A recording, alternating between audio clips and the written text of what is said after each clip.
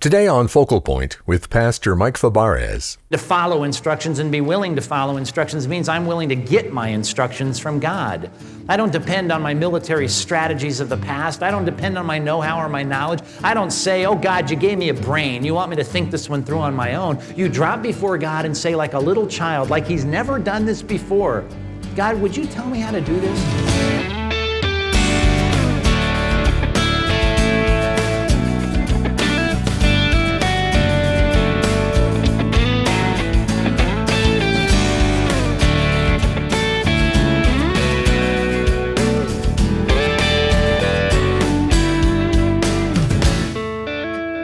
It's easy to trust God when we don't know what to do, but how about when we feel confident? When we think we know what's best, why is it so much harder to ask for God's opinion? Welcome to Focal Point. I'm your host, Dave Drury. Well, today Pastor Mike Fabarez is reminding us that in order to be healthy, effective, fruitful people in our communities, we need to continually check in with God, asking Him how He would like us to proceed. Curious? Well, here's Pastor Mike to explain.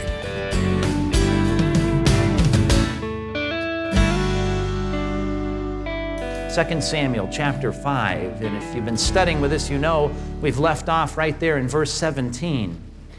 Verse 17, the Philistines hear that David is the king, and in this passage, they are about to cause him a big problem. They're about to pose a challenge for the leadership of King David and his newly founded, newly unified kingdom. And what David is going to do is something that is incredibly godly, what is really mature, but it's very childlike. It is in God's sight the best thing you could do. It typifies, it exemplifies the real godly life. And yet, if we look at it, if you really think about it, they're such childish things that he does. Follow along with me as I read for you in verse 17 as the Philistines park right there in David's front door and say, you're not going to rule and reign. You've duped us, you've tricked us, you lived in Ziklag as a part of the nation of the Philistines, and now you're saying that you're the king. We didn't bother you while we had and saw Ishbosheth on the throne in the north, but now he's gone, he's dead. You seem to be the unified, unrivaled leader in Israel, and we don't like that at all. Not only did you deceive us, but you know what? Now you're a threat to us because all of Israel's looking to you. You're going to have to go down. So the Bible says in verse 17, when they heard about David being anointed king over Israel, that is all of Israel, they went up in full force to search for him. But David heard about it. He went down to the stronghold. And now you can imagine, here's the problem. Verse 18, the Philistines had come and spread out in battle array, ready to fight the Israelites in the valley of Rephaim. So David, note it, inquired of the Lord. Key word, circle it. We see it all over in David's life, increasingly so as he grows up in his walk with God. He says, God, what should I do? Look at it, bottom of verse 19. Shall I go and attack the Philistines? Will you hand them over to me? I just need to know what you want me to do. He says, God, before I do the obvious, I need to just get your permission here. Taking notes this morning, that's the first thing that should demonstrate a growing and increasing habit in our lives. Number one on your outline, you and I need to get in the habit of getting permission. God is saying, would you please depend on me, not less, would you depend on me more? And if you're depending on me more, you're like a kid, and you're like a kid who needs to get permission for everything you do. And you're saying, God, can I? Would it be okay? Is this all right? Be careful. Before you do what seems obvious in your life this week, you have a threat at work. Well, respond to it. That's what you do with it. Now, before you do that, if you want to grow up in your relationship with God, drop to your knees and say, God, would this be all right? Is this the right thing to do? David asked. God gave him an answer. Go do it. You'll take him over. It's a good thing. You'll win. And in verses 20 and 21, you see the victory there. We'll get back to some interesting insights into those two verses, but drop down to verse 22. He wins the battle, and round one is over, but the Philistines said, you know, we didn't send out our best men. You thought it was over when you beat us, but you know what? We're going to go round two here, and you're not going to get away with this, David. And the text says that the Philistines once more came up and spread out in the valley of Rephaim. And David, I love it, here's the same word. It's in the Hebrew text all over the place, and David's often the one doing it. He inquired of the Lord. What's that mean? He asked. He said, God, I need help here. Now, he doesn't say what you and I might say. Hey, God, we just went through this. We just did this. I can pull out my notes on what we did last time. He says, no, I need to ask you again. That's what little kids do. You can't go to mom and dad and say, well, I went and spent the night at Johnny's house last night because you said it was okay last weekend. Well, you got to ask for, every incident you need to ask. You don't depend on yesterday's permission for today's challenges. And you shouldn't either. David inquires of the Lord, and God, Yahweh, answered and said, details coming here now. When you go fight those Philistines, I want you to do it, and it's a good thing, but don't go straight up. What I'd like you to do is I'd like you to circle around behind them, attack them from, where those balsam trees are. Yeah, start there. Get some troops out there. And then as soon as you hear the sound of marching in the tops of the balsam trees, maybe they had scouts up there, maybe they heard the trees moving. Who knows what this was all about. But once you hear that, then move quickly, because that will mean, underline this, Yahweh has gone out in front of you. Ooh, that's an interesting phrase. More on that in a minute. To strike the Philistine army. And David, unquote, that's a long yes, isn't it? Because it's filled with instructions. So David did as Yahweh commanded him, and he struck down the Philistines. And what do you know? Amazingly, he wins. He wins and pushes them back from Gibeon to Gezer all the way back to the area of the Palestinian coast where the Philistines lived. Pushed them back, go home. And it all happened because he said, not only yes, he said, here's how I want you to do that. And David said, I'll follow those instructions. I'll do that. Here's the problem. Sometimes we go to God for permission. We say, God, should I do this or should I not do this? Should I sign up for this? Should I not sign up for this? Should I go on this trip? Should I not go on this trip? God, give me a yes or no. And as soon as God says yes, a lot of times we say, thanks a lot. Psst, I'm out of here. And we go. I don't want your instructions. I just want your permission, right? Just quick, tell me yes or no, but I don't want you to sit here and lecture me as to how to do it. See, in the Christian life, if you're going to be more and more dependent on God, it's going to be more than just getting if you can do something. It's going to be, okay, God, now I'm willing and patient enough to sit and wait and tell me how I'm supposed to do this. So yeah, God, you told me I should take this new job, and this is a good thing for me to do, but I want to sit for just a few more minutes here with you and see if you'll give me some direction on how you want me to do this. That's maturity. That's when a child really recognizes his dependence on his parents. Because then he starts to say, well, maybe you've been there, maybe maybe you can give me some direction, maybe you know the right thing and the right way to do this. Would you give me some insight on that, God?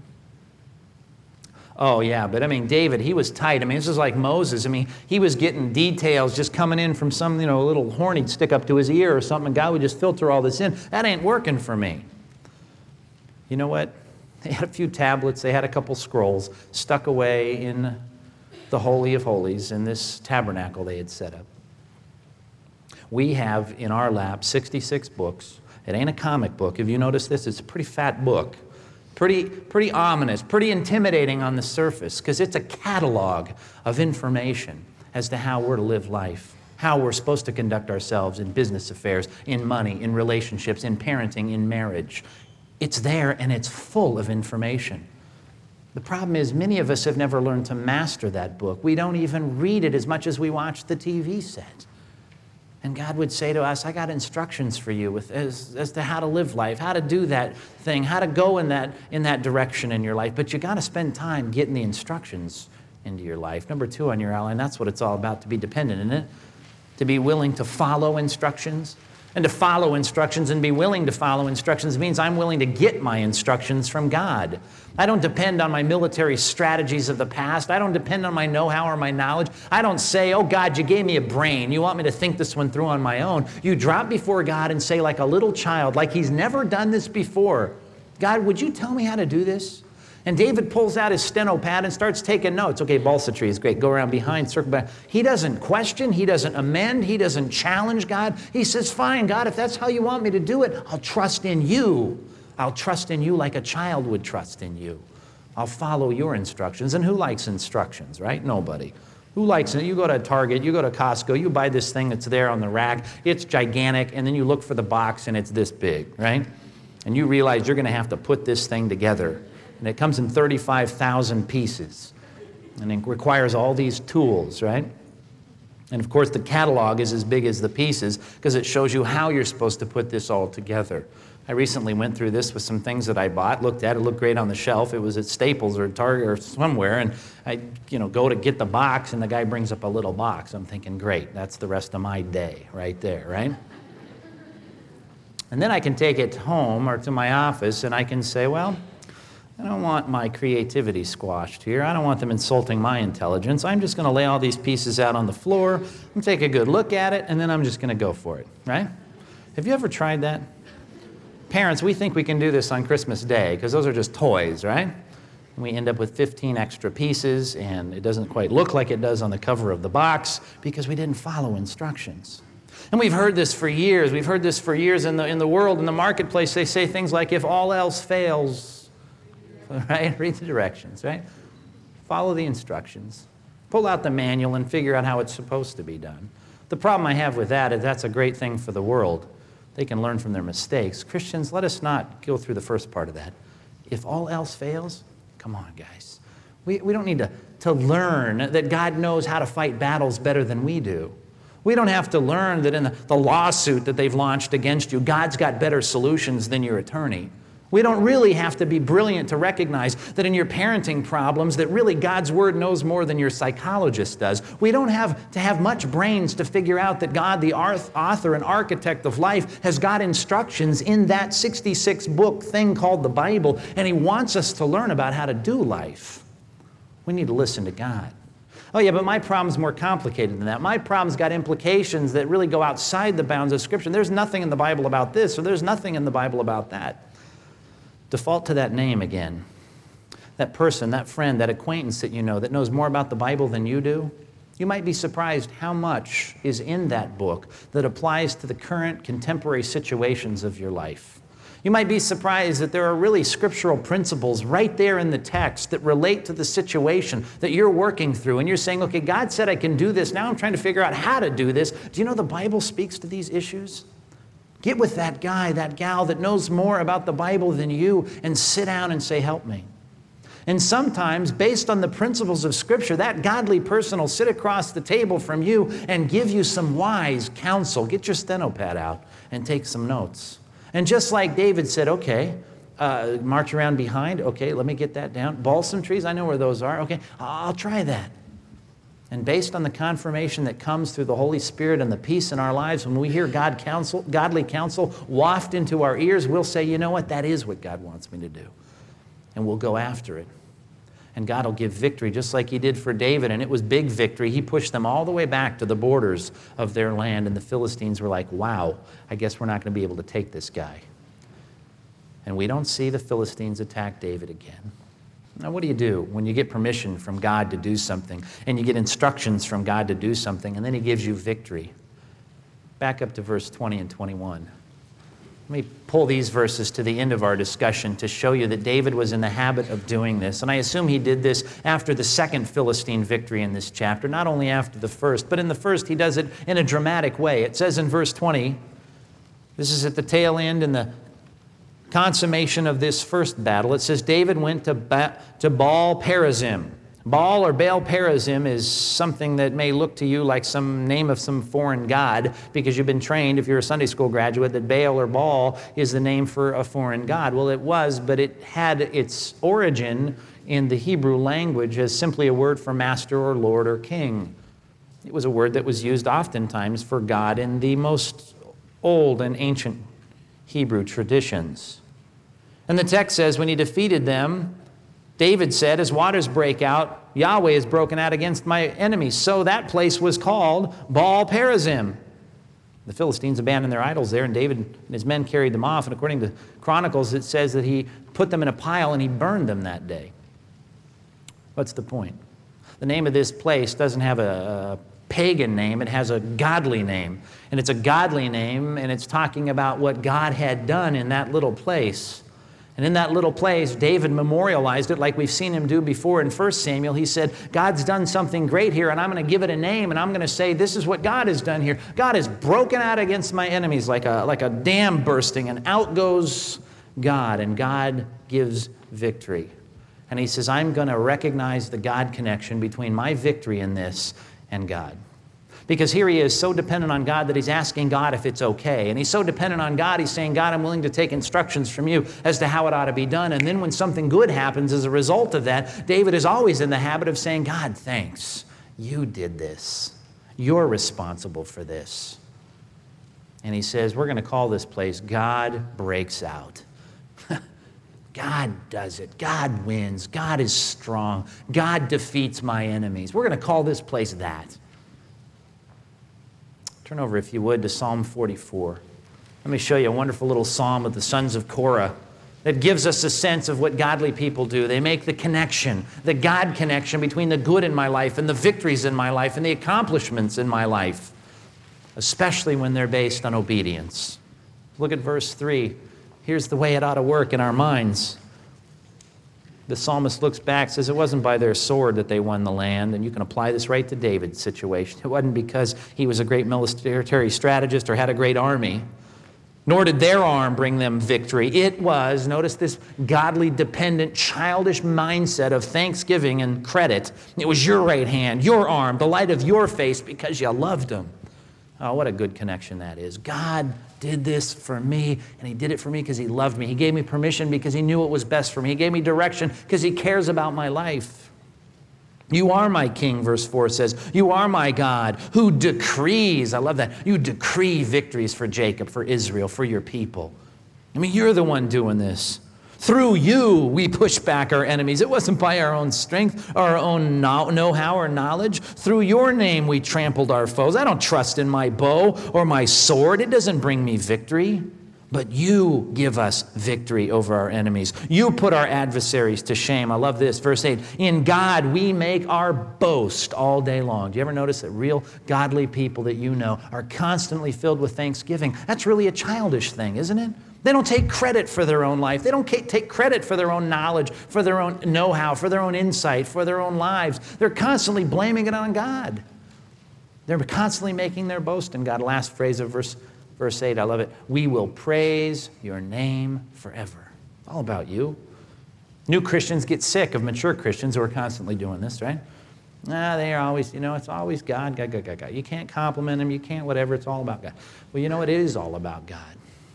And the more we recognize that as maturing Christians and grow up to be more childlike, and I say that because good kids have this, don't they? This week, my wife and I took some of the kids from our neighborhood, along with our own 2 kids, to the carnival over here across the way. Well, on our way there, of course, I was driving, and I thought it was a good idea to drive through Taco Bell for lunch. That's just what I thought would be a good thing to do on the way to the carnival. I didn't ride any rides, so I thought that was a real good deal. I could stock up on this. So I drive through Taco Bell, and the kids, of course, got their piggy bank money or their babysitting money and all their stuff there. They have all this money. We packed the van full. It's full of kids, right? And we pull through, Taco Bell, and I decide to pay for lunch. Now, it's not the Chart House, I realize, but, I'm paying for a couple bean burritos here. Well, what was hilarious is all these kids start pulling out their money, trying to give me money for this. I said, no, that's okay, I'll buy lunch. Save your money for the carnival, it's okay. They started through their thank yous, and it was hilarious. Oh, thank you, Pastor Mike. Thanks, Mike. Thanks for taking us, Pastor Mike. Oh, yeah, and thanks for bringing us to the carnival, and thanks for driving to, and I started laughing, right? I'm looking at my wife just laughing. And it was hilarious to me. I thought, oh, come on. But then I thought about it. They're kids. They're kids. They're not going to hop in their car today and drive off to the carnival, right? They're not going to go to Taco Bell because they're sitting around in the cul-de-sac saying, I think we go to Taco Bell for lunch today. They don't think that way. They're kids. If I take them to Taco Bell, man, it's a big deal. If I pay for it and they don't have to pay their own money, it's a big deal. If I take them to the carnival, it's a big deal. Why? Because they're so dependent. They can't do it on their own. And they recognize that. I thought to myself in pondering what had happened, and I thought about laughing, and I felt bad about laughing, and I thought, you know what? That's the way we ought to be. But unfortunately, we're big, autonomous, self-reliant people, and we often think when we do something in life, we've done it. We haven't. Every single breath you breathe, according to the Apostle Paul, standing on the Mount of on the Areopagus there on Mars Hill, as they call it in Acts 17, he says that the people in him we live, we move, and exist. Paul wrote to the Colossians, and he says, everything in Christ, it all holds together in him, and in him all things consist. If that's true, then there's not one thing in my life that happens good that I can give credit to myself for. Give God credit. That's a childish thing to do, incredibly mature thing to do. My challenge for you this week is to reflect this godly character of David, constantly on his knees. God, will you let me? Constantly standing before God. God, tell me how. And constantly saying and bowing before God, thank you. And that's the third thing in your outline. Would you just get in the habit of giving thanks to God? Saying thank you. Would you say thank you more often this week to God? Would you just say, God, you've done a good thing here. You've provided. You've done great things. And I'm going to give you credit for it. Get permission more often. Follow the instructions. Say thanks. You do those things, you'll reflect a childlike but incredibly mature attitude in the Christian life. And I challenge you to do that. Christ said that's what it means to be great.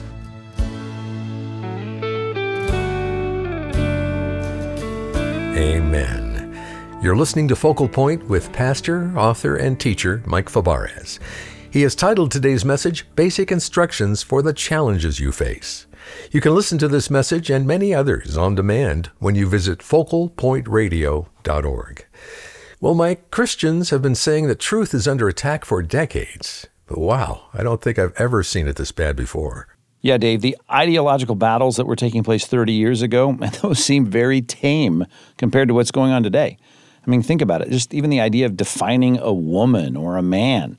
I mean, that men can get pregnant, that these doctors are out there trying to provide, gender-affirming care. It's just crazy, right? The people fighting for their right to continue to slaughter the unborn. And it seems to be getting worse. And it's no wonder that the Bible is under attack, right? In the world's eyes, there's no such thing as the truth, right? Truth that sits there and tells us how to live. And yet, if you listen to Focal Point Radio, you know that the Bible's black and white. It's clear, right? There's no my truth, your truth. There's just the truth. And the truth doesn't change. It doesn't ever change. It doesn't matter what's popular today or tomorrow or in our culture or that culture, right? What matters is the truth. It's under attack, maybe like never before, but now's the time for us to continue to double down. We're not going to throw in the towel. We're not going to waver. We've got a responsibility, a God-given duty to defend and declare the truth of God's word. No apologies, right? That's what we do every single day here on Focal Point. That's our commitment. And I'm inviting our faithful listeners this Christmas season to give in support of seeing this continue on through Focal Point. Your year-end gifts to Focal Point, they provide a financial means that are necessary to send this program out each and every day across the airwaves, online, and through our mobile app. That is just, it's so critical. It's essential. And we'd ask you to stand with us as we declare the truth, God's truth, in a culture where truth is under attack. Thank you so much for your special year-end gifts. And we couldn't do this, obviously, without friends like you. Go online to focalpointradio.org. You can also donate by calling 888-320-5885. And to show our gratitude for your gift today, we'd like to send you a helpful book titled The Essential Scriptures, a handbook of the biblical texts for key doctrines by author Kevin D. Zuber. If you want to be a lifelong student of Scripture, then this reference book deserves a place in your library. It's presented in an organized, easy-to-use handbook format. The Essential Scriptures helps you keep track of which scriptures support which doctrines and balances biblical passages with helpful commentary. Ask for the Essential Scriptures when you make your Christmas gift to Focal Point today by calling 888-320-5885 or give online at focalpointradio.org. If you prefer sending your donation by mail, write to Focal Point, Post Office Box 2850, Laguna Hills, California, 92654. Well, as the end of the year gets closer, we're taking a moment to reflect on the many new friends and acquaintances we've made this year. And if you haven't reached out in some time, we want to remind you that we love it when our listeners get in touch. Today's the perfect day to connect. And when you do, we're going to send you a special gift. It's an engaging and thought-provoking booklet by Ken Ham titled From Creation to Bethlehem. This Advent-enriching booklet is yours free by calling 888-320-5885 or find it online at focalpointradio.org. Well, that's all we have time for today. I'm Dave Drury, inviting you back again tomorrow when Mike Fabarez sheds light on Hanukkah. That's Friday on Focal Point. Pastor Mike here. You know, it's an honor to be with you every day, helping you explore the depths of Scripture. But I want to be clear, no amount of Bible knowledge is ever going to save you. Be sure where you stand with God. Get in touch with us. We'd love to pray with you and for you. Visit us today at focalpointradio.org. We look forward to hearing from you. Today's program was produced and sponsored by Focal Point Ministries.